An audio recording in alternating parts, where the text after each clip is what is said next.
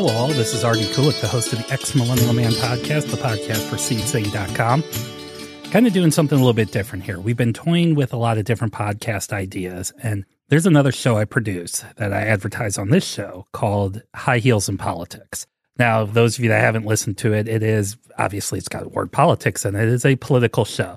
And the founder of it, or the host, Marianne Christie, she's a former Ohio vice chair of the Republican Party. She knows a lot of the Republican people, still very active in those politics. So as that show became more successful, and she's branched out and interviewed a few Democrats, the shows had some other hosts interview people, but we kind of wanted to keep branding-wise, because that's who the audience is for that. We wanted to keep that branding-wise with the GOP, with the Republican Party. But those of you guys that listen to this show know that's probably not exactly where my politics align with. So I wanted to do a version of that, but more for a liberal-minded or the Democratic Party or people on that side of the equation. And that way it gives everybody a chance to get to know some of these people. And then specifically with the Democratic Party, I wanted to really focus on these new wave of what they call activist representatives, these people who they came into politics through their own activism. The most famous one I can think of is Ocasio-Cortez. So it's kind of upsetting the apple cart a little bit. It's these people are going against the establishment, and they have a lot of passion. They have a lot of empathy. And so for my first interview and on this new show that we're still working with a few names right now, and I'll keep you guys updated, you'll see, but I wanted this audience to hear this interview I did with a gentleman named David Esrati. Now, David is the Democratic Party nominee in Ohio's 10th Congressional District. He'll be running up against Mike Turner, who has been there for 20 years. Mike Turner also is probably a name and a lot of you don't know. He's kind of sits in the background, doesn't say much of anything, but did come out after the FBI did their raid on Mar-a-Lago. He did come out defending Trump, naturally. And I also wanted to give David a little bit of this platform, because you'll hear us talk about it during the podcast, but you need money in politics. You need to get your name out there. You need signs. You need commercials. And this is a congressional race. This is a big race. And somebody like Mike Turner's got $1 million donors, but somebody like David, who spent his life fighting for these issues for the quote unquote little man, he doesn't have that kind of bank account. And we're coming up to the election here in less than a month. So I wanted to give David this platform. I wanted to give it out to this audience. And I wanted you guys to hear what he had to say and get caught up in his want to make this country the best that we know it can be, and to get away from the same thing we do all the time that just is not working. So I wanted to give David this platform, but I also want to encourage you guys to know that somebody like this, somebody who wants to actually work for the people, they need your help. So I encourage you to go to Elect Esrati. I will put it on the podcast notes on the podcast page. We're going to talk about it at the end of this interview too. So I encourage you to go, and he really, really could use the support, because when you're going up against Goliath, David still needs that slingshot. That's about the only biblical reference you'll ever hear from me. Maybe I can tie it to one of those Simpson Bible stories. But without going on and on, I also wanted to say we did this interview over lunch at a local restaurant, because politicians are good around the people. I don't want to stick them in a studio. I want to go out amongst the people. And it was fantastic. So without any further ado, here is my interview with Democratic Party congressional candidate in Ohio's 10th District, David Esrati.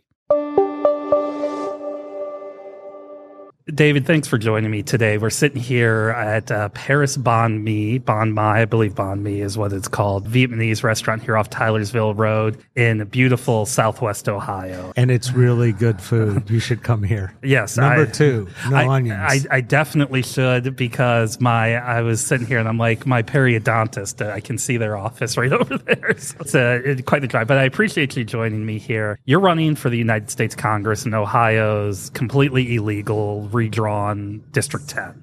It's been a gerrymandered district for the last 20 years, so it's been basically given to Mike Turner. Yeah. From my understanding, though, 70% of Ohioans passed a law to stop that process? Issue 1 was overwhelmingly passed by Ohioans, and the Republicans on the redistricting commission basically stood and gave the finger to the Supreme Court, not once, but 5 times. Yeah. If I did that, it's a process, and I swear to God, I could go through an entire podcast just talking about that process. But David, let's talk about you. You've run for office before, but this is your first time going to make the change in D.C. Right.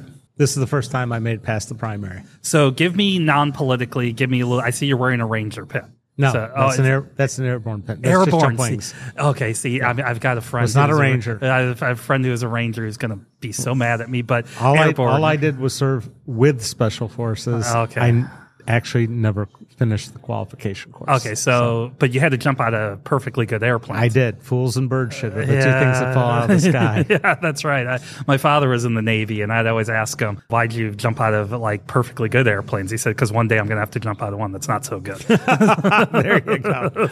So tell me a little bit about yourself non-politically. I think the biggest difference you'll find with me is I own an ad agency. So my job is to come up with creative solutions for businesses and reposition them and make them, as we like to say, we try to create lust, evoke trust, because I think that's all there is for a business to really stand itself apart from its competition. And I've been doing that pretty successfully since 1990. We've got some clients we totally changed the perception of. We've built relationships with our clients over time, and they trust us, and we do good work. But my whole search for creativity has always been forward-thinking, technologically advanced. So I was one of the first people to have a Macintosh and be doing fully digital page layout, then full digital video, then got into building websites using open source content management systems, and we actually taught a course for a long time on WordPress, did CRM, did marketing automation tools, all these things into social media earlier. So I have the tools available to communicate. However, it's not good enough just to post stuff anymore. Unfortunately, you have to pay the piper, and that's where my campaign has floundered a bit. But I'm a veteran. I was an urban pioneer. I bought a house for $14,500 in a neighborhood that looked pretty run down in 1986 on the day the first space shuttle blew up. And I immediately got in trouble with City Hall because I put up the wrong kind of garage doors in an unmarked historic district. Never mind that those same doors were on a judge's house in the next historic district over that was marked. That's what got me started in politics, really, was the city coming and then going to city leaders and talking to a brick wall. Never got a response. I believe government should be responsive. I think when a citizen gets fed up enough to go and talk to their leadership, they should have a whole process. It should be logged, much like a trouble ticket, like you're running help desk. Here's the problem.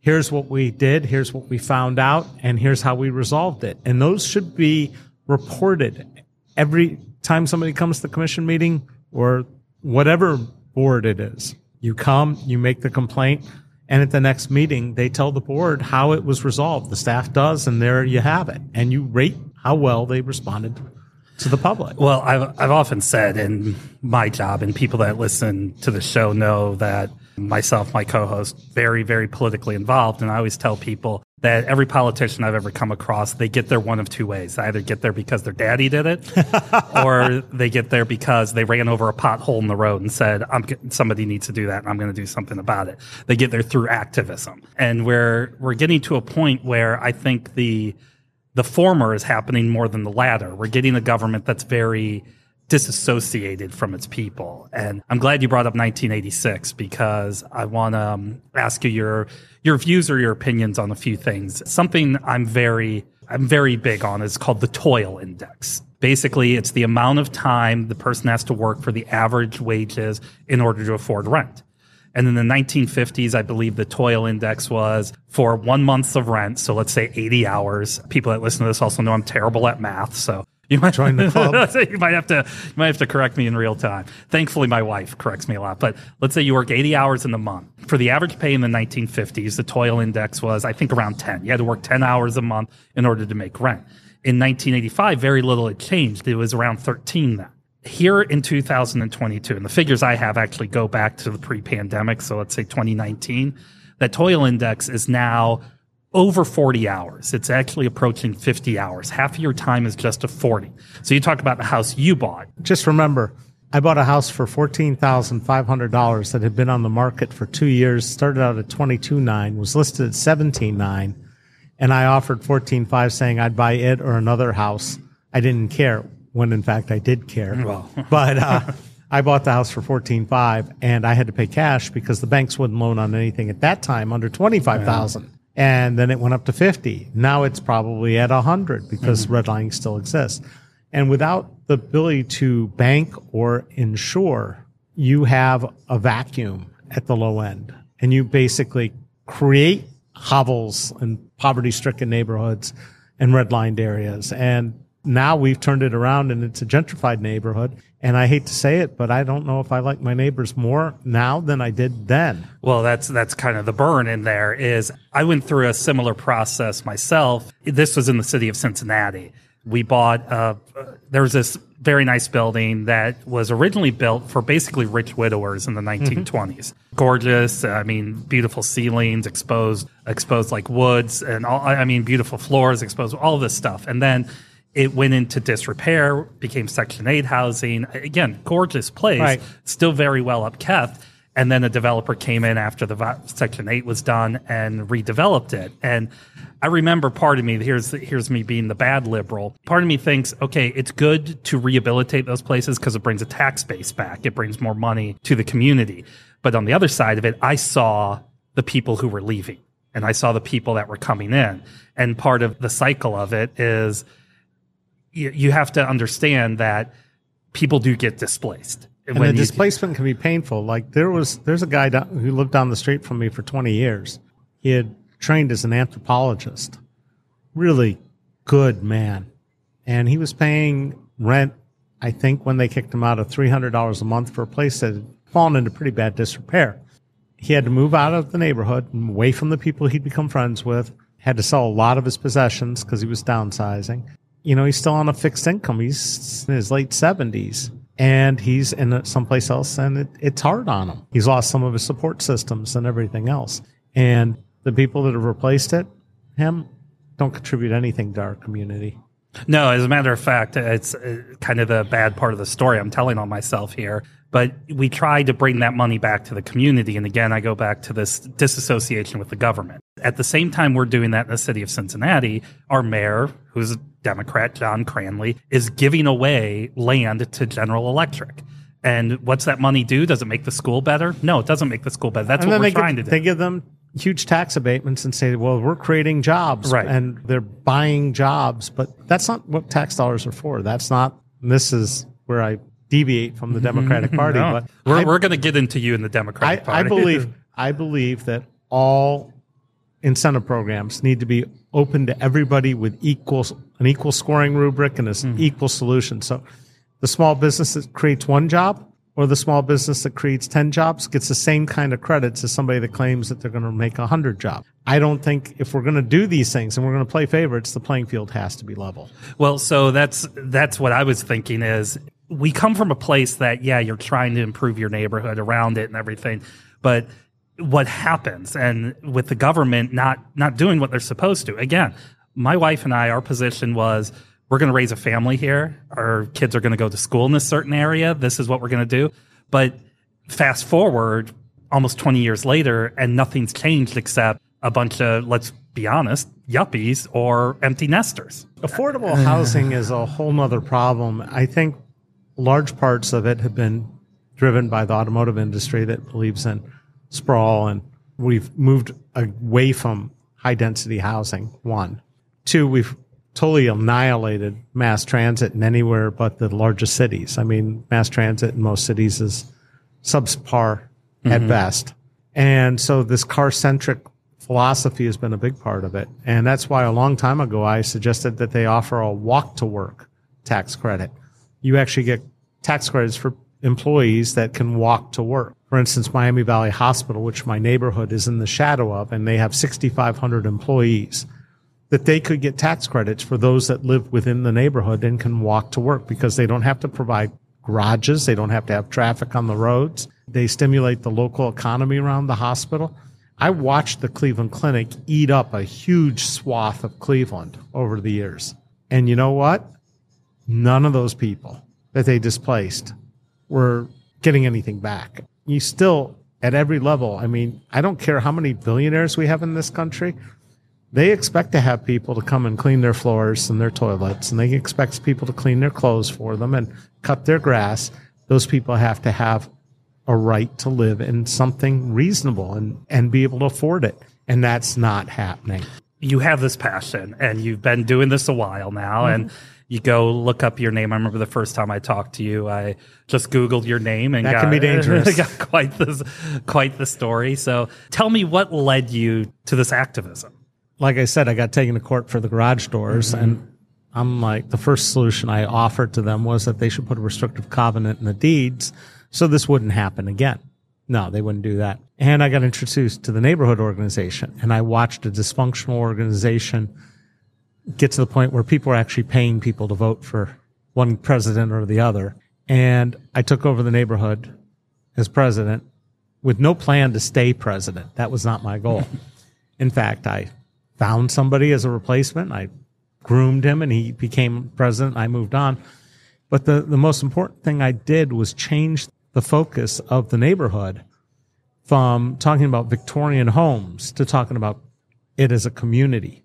The things we did as a community mattered and made it a wonderful place to live. And if you want to go and do a YouTube search for South Park Soliloquy, you can watch a half-hour program that I put together in like 96 or 97. And they were totally aghast because I picked the music of Buckwheat Zydeco for the background. They're like, we're Victorian homes. It should have classical music and this and that. I'm like, no, it should be a happy thing about living in a great place. And the whole neighborhood became Buckwheat fans. And the community changed. It transformed. Our porch patio and deck parties got bigger. Our hot toddy parties got bigger. All the things that built our community and brought us together and made it so people wanted to live there. That was what did it. It was never the homes and the East Lake trim and the fancy decorations on the porch or the hardwood floors. That's not what makes the difference. That started me finding a lot of the things that the city was doing that weren't really helpful. So when I ran for mayor the first time, which was when I first encountered Mike Turner and everybody first encountered Mike Turner, I had a 11 by 17 broadsheet, and it had ridiculous ideas on it. Things like the city should offer round-the-clock daycare. And if you lived and worked in the city, it was free. And if you only worked in the city, it was half price. If you only lived in the city, it was half price. And if you didn't work or live in the city, it was full price. But I don't know who would use that. But the idea was we can make lower paying jobs that were starting to escape us as the GM plant started to close and we started to see the issues. We could make those people wealthier and give them a better chance at getting things started, plus keep kids out of poverty. And it went nowhere. I was also an advocate for community-based policing. I was an advocate for year-round schools. I still believe our school year is both too short and our school day too short, and that we treat teachers like crap and we can do better. But all these things go hand in hand with other ideas. Like last time I ran for city commission, I was talking about making all public transit free, because less than 10% of their revenue comes from the fare box, and the costs involved in collecting that might be higher than what it actually gains them. The key here was we had a free bus line come up, a trolley line from the University of Dayton down to past the Premier's facilities and down to the arcade. They call it the Right Flyer, and I call it the White Flyer, because we're only providing free bus service for the white community. It didn't get any traction, but it could have easily been paid for with advertising revenue. And our buses would be full and our community would be robust and vibrant, because the cost of automobiles isn't just the cost of owning a car, maintaining a car, or putting gas in a car. It's also where do you park it. Once you eliminate those problems, everything changes. Let's talk about Congress. Let's talk about Mike Turner. there's not much to talk about. He's an empty suit, you know, with strings straight to his donors. So I can tell you that a lot of people will listen to this, and we live in Ohio. Ohio, I believe, is the seventh largest economy in the country. Seventh largest. And so this is a serious state. Now, I would argue it's a state that's a little bit in decline. You can see it. We've lost. The Koch brothers put Republicans in charge 20 years ago, and there's the decline. And so right, that's exactly it. Whenever I hear people in Columbus talk about how we need to fix the schools, I'm like, you guys have literally been in charge for a generation. So, and they were found unconstitutional 22 years ago. Yes. 23 years ago. Yeah, 99. We have 618 school districts. We have one in Montgomery County with 242 students, with a board, with a treasurer, with a superintendent. I'm sorry, 242 students is barely an elementary school. No, right. So, ridiculous. Yeah, we have done nothing to fix our educational system in the state of Ohio. But that's not the problem. No. When I talk about Congressman Mike Turner, when I talk about Ohio, everybody knows Sherrod Brown, everybody knows Rob Portman. They're on their respective safe space news places all the time. Everybody knows our senators. Nobody knows who the hell any of our congressmen are. And we are... Oh, they know who Jim Jordan is. Okay, sorry. For being a fool. And lately, Mike Turner's been on the air a lot defending the Mar-a-Lago raid. So where I am, defending Trump on the Mar-a-Lago raid, as he calls it. Where I am, we have 30-year veteran Steve Shabbat, who, again, was kind of a nothing until... he voted to not certify Biden's presidency. Boehner was our last. Yeah, the really well-known guy. Turner, again, nobody knows anything about him, but all of a sudden I see him behind the podium yelling at the FBI. Because they feel he was safe. He didn't have to worry about losing his election to me because he has money by the boatload and because he will do anything somebody tells him to do. Right. Basically because we have video of him saying Trump's not fit to be president. That was before the election. He was actually John Kasich supporter. Yeah. Not saying John Kasich was competent to be president, but compared to the orange guy, he was infinitely better. Yeah, I know. We get caught up in a whole, like, I can't believe I live in a world where everybody's like, oh, George W. Bush wasn't that bad of a president. I'm like, are you out of your mind? He looks good now. I'm like, George W. Bush is a war criminal. But he looks good compared to the orange monster. Yeah, you are right. It's all relative. Everything's relative. Nixon's even looking good. So Mike Turner, who is this his 10th run or 11th? This will be his 11th term. I love these. The closest he's ever been challenged. He won by 14 points over Teresa Gasper 4 years ago. I've known Teresa for 20, 25 years. And 14 points is the best. And the general refrain is, don't run in a gerrymandered district. Well, we've had basically 10 people who didn't know how to run a campaign or do a campaign. Now, I'll admit, if I had been doing this the way I should have been doing it, I would have gotten into it a year ago instead of in February, because I looked at the two people who had pulled petitions. One was a total unknown and unreachable, and the other was a young man named Baxter Stapleton, who I'd known for 10 years. And Baxter came to talk to me, and I said, give me your stump speech. And he says, I'm going to run as faith, family, and freedom. I said, we have to Mike Turner for that, you know. He tried to give a speech, and he didn't say anything, and I'm like, that's not any good. And I tried to give him some advice, and I also told him, to get your signatures, you have to go and take a voter registration list and collect your signatures. And then I hear he's doing it in bars. And I'm like, he might turn in a petition that's ruled invalid. So I pull a petition. I get my 50 plus my insurance of at least another 15, because even with the lists, you still will get 20% rejection rates. In Montgomery County people are talking, elections. If you're running in a primary, you need to get a petition of registered voters in that area of your party that say they support you. And it's 50. Yeah. Okay. Now, to run for Dayton City Commission, the level, which is a part-time job, is 500. And they often DX people for their signatures. So I get my signatures. Then out of nowhere, Jeff Hardenbrook, who ran 20 years ago well, first he ran for Dayton School Board, and then 20 years ago he ran against Boehner and did nothing. He turned in a petition. Baxter actually came in third behind Hardenbrook and behind me. And the fourth guy was way back in the back. So I became the candidate, and I started working to get money and everything. And I'm not a big politically connected with PACs. Most of my infrastructure and knowledge is based on me writing a blog, Esrati.com, since 2005, exposing things that people just weren't aware of. I mean, I exposed, for instance, the second pepper spraying of an inmate in restraints by the Montgomery County Sheriff, who is now a state rep and possibly a candidate for Speaker of the House. I exposed a school board member who didn't live in the district who took money from the Azerbaijani laundromat, and it was a bizarre story. He definitely committed voter fraud. There's some whole other bits of stories there. I exposed that. I exposed a county commissioner for her aid steering contracts, no bid contracts to her ad agency for her election campaigns for a public health contract, no bid. And it later turns out, after I've exposed it, and he quietly resigns, that he was the co-founder of that agency. I mean, it's just no. like, I've read a lot of your stuff. This stuff is. People read me. They know me. They know that I stand up to these people. But we have in Montgomery County, we have a deal where once you're elected as a judge, you're never challenged again.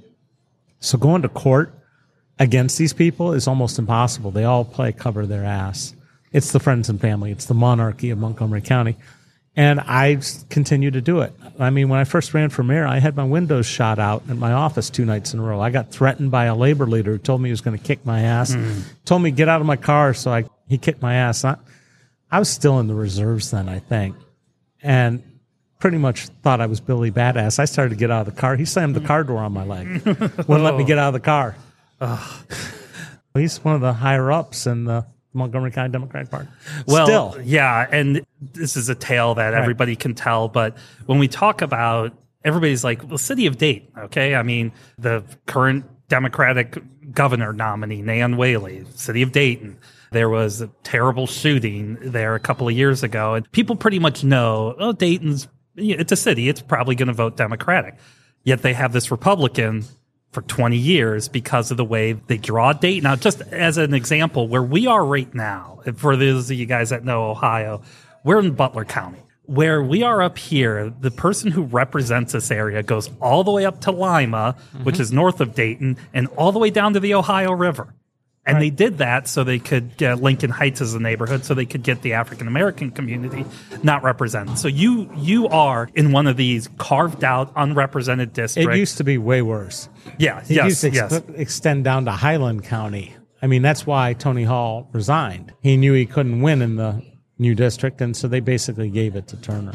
That's a moot point. The reality is even today's in the story of the paper, they said he's a moderate Republican. He's far from a moderate Republican. In this situation, I'm going to ask you the uncomfortable question here. Go ahead. Why did the Democratic establishment not try to run a candidate? Or did you beat the Democratic establishment? No, the Democratic establishment in Montgomery County has never tried to run a candidate against Mike Turner. They basically let people be sacrificial lamb. They have bent over backwards to keep their patronage jobs, and that's about it. So, for instance, the sheriff is always a Republican. The prosecutor is always a Democrat.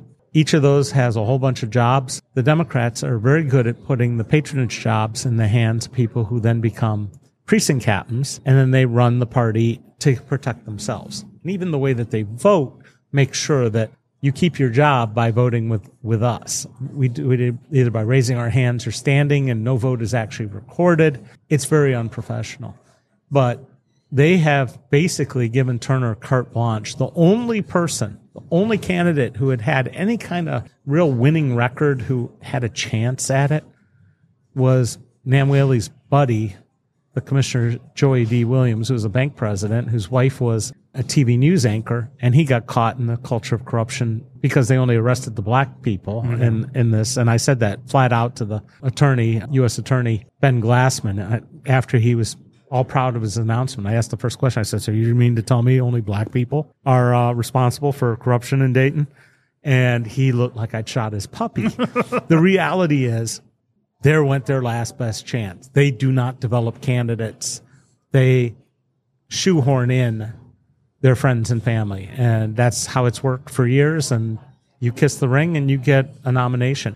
Darrell Fairchild, who is now a city commissioner, was told that he needed to withdraw from his first attempt at city commission and wait because it wasn't his turn. And they gave the seat to Jeff Mims, who's been a long-term Democratic insider, school board, etc. So Daryl pulls out. So then the next time it's time for Daryl to run, they don't back Daryl. No, they back a guy named Chris Shaw, who hasn't done a damn thing, but they can control him. So he runs. So then Daryl has to run again. So Daryl runs the next time, and he's running against Williams and Mims and comes in third. And it turns out that Williams had been a confidential human source for 3 years for the FBI at that time and had a private deal with the feds that if he got reelected, he would step down.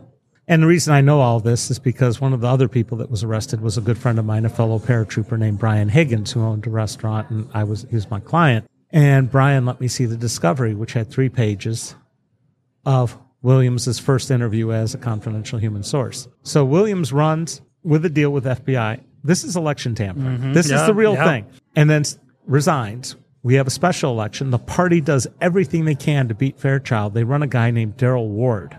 Daryl versus Daryl. They both happen to be pastors. One's black, one's white. And Daryl ekes out a win over Daryl Ward. And they're like shocked. And next thing you know, the next election, because he was filling in then the term, next term, he runs with Shanice Turner Sloss. And the party sends out hate mail attacking the both of them, calling them red baiting and all kinds of other crap. At that point, I'm screaming for Mark Owens, who was the party chair, to resign. We had a little progressive group within the party, and the new guy is the party guy. But Daryl is now in office. Shanice is in office. I worked on both of their campaigns. I did some work I'm very proud of for both of them. If you watch a video for Shanice called The Divide, or if you watch for Fairchild, it's Fairchild Doesn't Quit. Really strong commercials done for next to nothing for both of them. I do know how to run a campaign, but you need money. No, and that's been the key. And the party has offered me zero help. Right, and so except for Sherrod Brown. Sherrod Brown sent $2,500. Okay, that's but he good. did that to everybody. Yeah, that's good. No, that's Sherrod Brown's got one thing going for him. That's hey. Look, 2018, this is people that think Ohio is a big Republican state. More people in Ohio voted for Sherrod Brown in 2018 than any other candidate. I don't think Ohio is necessarily a red state by any means. Yes, Trump won. Let me be honest. Hillary was a horrible candidate, okay? And I'm going to say it again. I think people in Ohio are sick of lifetime politicians like Mike Turner, like Steve Shabbat, like Jim Jordan, who's in a district that he can't lose. And if you watch Tim Ryan run, he sounds like he's a Trumper. I might have you back just to talk that stuff, but I want people to get a chance to get involved with your campaign. But something else I want to tell people is, when I talk to you and people may say, oh, outsider. Everybody talks about the outsiders. Well, the fact is, especially with the Democratic Party, I'm from St. Louis originally, and Lacey Clay and Lacey Clay Jr. were the congressmen from St. Louis forever. And then formerly homeless single mother named Cori Bush, after Ferguson said enough, had no support from the party, was told you can't win. She beat 50 years, I think the Clay family had that seat, beat him, and is one of the most outspoken, powerful Congress people right now. Ocasio-Cortez. I mean, when she won the primary, people were in shock. Yes. So you're part of a trend. That's what I'm trying to tell people. Well, this is. I honestly believe that is possible, and I think that the Supreme Court, which Trump ruined and the Republicans ruined, I think they did Democrats a huge favor, and I believe strongly that there will be a whole bunch of very pissed off women showing up to vote and voting straight D. And if that happens, it doesn't matter who the party supported. It's not a reference on the party. It's a reference on having a constitutional right taken away. Well, the day we recorded not a constitutional right, but basically a right that's been there for 50 years. Absolutely. Yeah. I didn't want to sound like no, I know what you're saying. I didn't understand, but it's pretty close to. It was pretty close to it. I wanted to say too about that is the day we're recording this, early voting has started. Oh yeah, voter registration just ended in Ohio on Tuesday. I know in Kansas is the only state so far to vote whether or not to make abortion illegal, and it overwhelmingly went down. And people in my business, we look at the numbers and we found out that the weeks leading up to the voter registration deadline saw the largest surge of under 30 first-time voter registrations. And they were almost all exclusively women. Yep. I looked at the numbers here in Ohio, and I'm going to tell you guys, we actually have surpassed that. So you're right. I think there is. And Mike Turner has an A rating from the Susan B. Anthony. So you check anti-abortion. You check all the boxes, and for the Democratic Party, you're pro-choice. You believe in all of these core tenets. And it's not that I think it's a Republican or Democratic issue. It's the right way to look at it. I just think the parties have gotten way too comfortable in this country, and I think primaries are the biggest disaster because with such low turnout in the primaries, you get the extremists picking the wrong people. I honestly believe the only hope for this country is to move to ranked choice voting and to move to it faster, sooner, and better. But along with that, you need what is called a voter information system. This is something I wanted to present at a TEDx a long time ago, and they won't let me on the stage there either because, God forbid, I say anything that might make me look good. I think the model that OkCupid uses for their dating site, it's copied by the site I Stand With, which is a political site where you can find out, you take some test questions and you say, this is important, this is not important, and they match you up to your candidate. The candidates tell you who you're going to win, but they only do it on the presidential scale. Yeah. I think we need that universally at every level, where the candidates have to forget the going out and getting signatures part.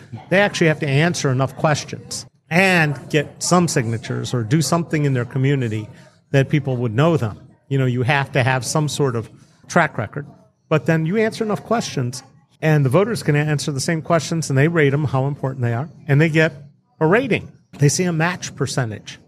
And so then once elected, because we would have an open source system that actually tracks all the votes you take where they're evaluated based on categories that would fill in with those questions, and we check you against your questions if you voted that way. But it would all come together and tell people if they're getting what they actually voted for. Now, in something we haven't talked about is I have a nonprofit called the Modern Policy Institute, modernpolicy.org.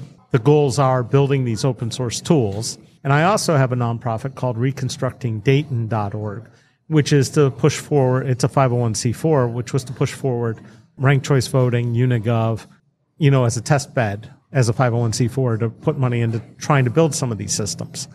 Because we've seen some of these small communities in Montgomery County where when they go broke, they stop paying for their license for their tax collection software. And guess what? All their data goes away. Or they put so much money into a courts management system and then the price goes up.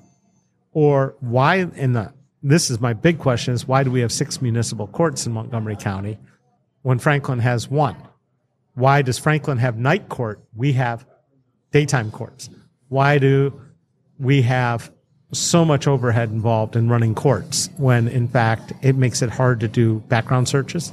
It makes it hard for people to navigate. It makes it harder on the lawyers. It's just embarrassing. And a lot of it actually hides things. So there are things I want to do, but these are not real popular. So one of the first things I'm besides reinstating Roe, I believe we have a voter registration system, which seems to be very important to Republicans. They're very, very up on this. Why don't we have a donor registration system? Can you answer me that? No, it's funny you say that because this goes back to my work as a lobbyist. When I was in Wisconsin, referenced earlier, they had, this is back in 2005, in order to be a lobbyist, it cost roughly about $1,000 every session, so every 2 years, whereas in Ohio, it cost, I think, $35. But the biggest thing is as a lobbyist, I had to track if there was a bill that I was working on. There was a system that I had to go to, and I had to say, I am looking at this bill, I support it, I do not support it, and I had to list all of the money that is going towards that thing. I mean, Wisconsin's widely known as having one of the best, open government systems there is. They also have statewide legal system. Right. And if you wanted to look up any of that stuff, you just go to the Wisconsin ethics site and see it. Whereas Ohio, we have Gonwer, which, trust me, I love Gonwer. I respect the hell out of the people there, but it costs like $3,000 a year. to access Gonwar. I don't even know what Gonwar is. Yeah, exactly. But that's where you would go find these deep legislative things. We have the tools to do all that stuff. It should be easy. This is something else. As part of what I do for a living, I work with a lot of open source projects, and I try to advocate my clients do that. What people don't understand is the VA was one of the pioneers in electronic medical records. And they built a system that went live pretty much in 98, 99. It's a huge system. It's the largest healthcare system in the country. And that medical record system, even though it's got a horrible interface and it's running on dilapidated software and stuff that's long since been deprecated, it works. What did the Trump administration do? You're telling me that government-funded healthcare has actually had successes? I get government-funded healthcare, and I wouldn't go anywhere else. I had civilian healthcare, and trust me, the VA does a ton better. Yeah. That's hard for people to believe, especially because the Dayton VA had a bad reputation at one time. It no longer deserves it. I just had surgery on my shoulder 4 months ago, had it by a top doc. They billed $105,000. The VA paid $5,500. Jeez. Yeah. I mean, the government can do this. But anyways, under the Trump administration, they decided that the VA needed to buy an electronic medical record system, EMR, from a private vendor. And it was a huge contract going out to bid. And they wanted to get one that was also used by the military. And they picked the one that I think the Army had used. So the Army, which is the biggest service, their medical records would transfer directly into this. But they'd have to move all the VA things into there. And it's $5 billion or more, or whatever. And they are not the leaders in the field. It's going to be a proprietary system. We're not going to own it. We're going to rent it. That is the kind of bullshit that's been going on in government for a long time because it's who gets paid by the lobbyists. It's not about doing the right thing because the VA is all about open source and they would love to improve their systems, but it requires, just like the IRS systems, a major update. So how can they get involved with your campaign? How can they donate? How can they do all that? I mean, obviously you can go to ActBlue, but they charge like 4.5%. Yes, they do. So you can go to electesrati.com/donate, and you can go through a more convoluted open source solution because it takes 2 pages to check out and do everything. And along with that, you can get, if you donate there any amount, you get entered into a drawing for a signed Shepard Fairey print.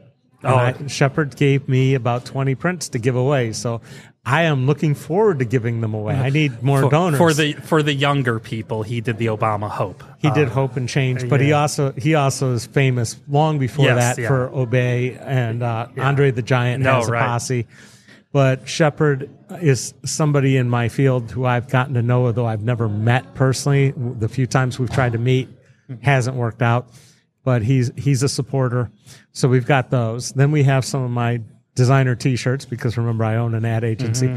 And I've got one that is the shape of the state of Ohio made up of guns with silver metallic ink. And then over it in red it has a red bar and white text saying do something, which was the call after the shooting in the Oregon district, which by the way happened less than a half a mile from my house. My window was open. I heard it. I knew what was happening. And I was like, oh, shit. Anyway, so there's the Do Something T-shirt. There's also one that says Elections, Not Auctions, which is gray and white. But the best one is the black shirt with just the white print. It says Defund Politicians, Elections, Not Auctions. And that should be very popular. And with a $100 donation, you'll get one sent to you for free. Or you can pay $35 and not help me out as much, and we will send you one as well. Look, you've said it. I'm going to say it again. People need to understand that it's an unfortunate, it's a terrible thing. It's something we need to get rid of. But money is the lifeblood of politics. And frankly, I mean, I want to be a Bernie. I want to raise money from as many people in small chunks. I don't want the $1,000 donors or the $2,900 donors. But right now, I'll tell you truthfully, if 2 $2,900 donations came in right now, I'd have some really cool signs printed and distributed pronto ASAP. I just put together a spot that I showed you yesterday that incorporates me along with some of the state rep candidates getting the message out. And it's going to be a great spot, but we can't launch it until the website companies comes out. But I need money to print the signs. I've got the frames. somebody's getting their iced coffee. Go ahead. Yeah.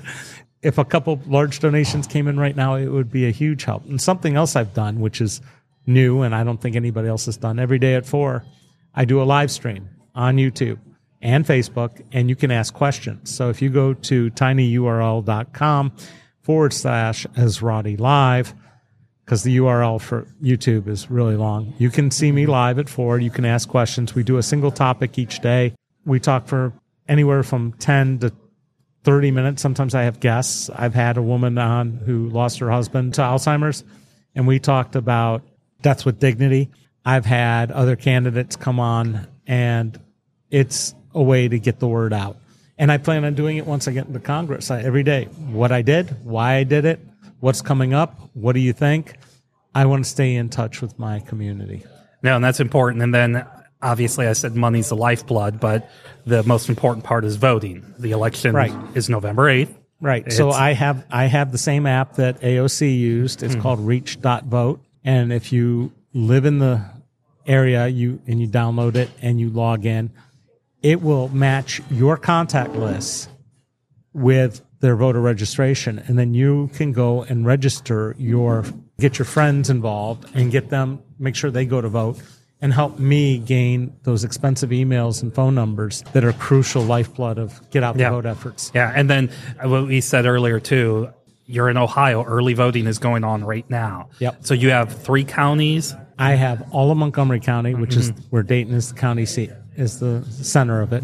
I have Greene County, which is just to our east, which includes Wright-Patterson Air Force Base. And then they got rid of the part of Fayette County, which is really part of Columbus, and gave me up through Springfield. But they really did that because there's another Air Force base in that segment up towards Springfield, and they wanted to make sure Mike had that because he's all about the base. Yeah, that's what I read. But okay, David, thank you so much. Thank you, Ryan. Good luck with it. And like I said, we'll get this out. Guys, you have to go to Esrati. Sorry, I'll say that again. You have to go to electesrati.com. Give those donations in. It's so vitally important. So. It is. It really is. All right. Well, I am sitting here now really hungry, so let's get something to eat. Awesome. All right. Thank you. Well, folks, there you have it. Something else I didn't mention at the beginning and didn't really say much during the podcast about, but these races are winnable. They are very winnable.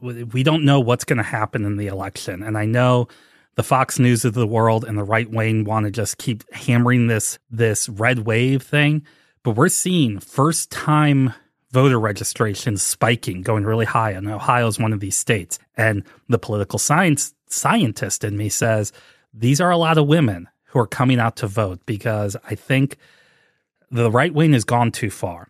So these are winnable races. David can win this race, but again, he needs his help. So go out there.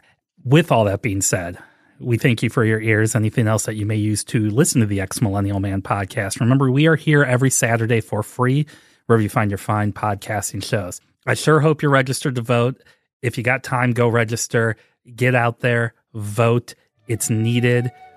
We cannot continue along this path of discord and all of that. So go vote. We'll talk to you next time.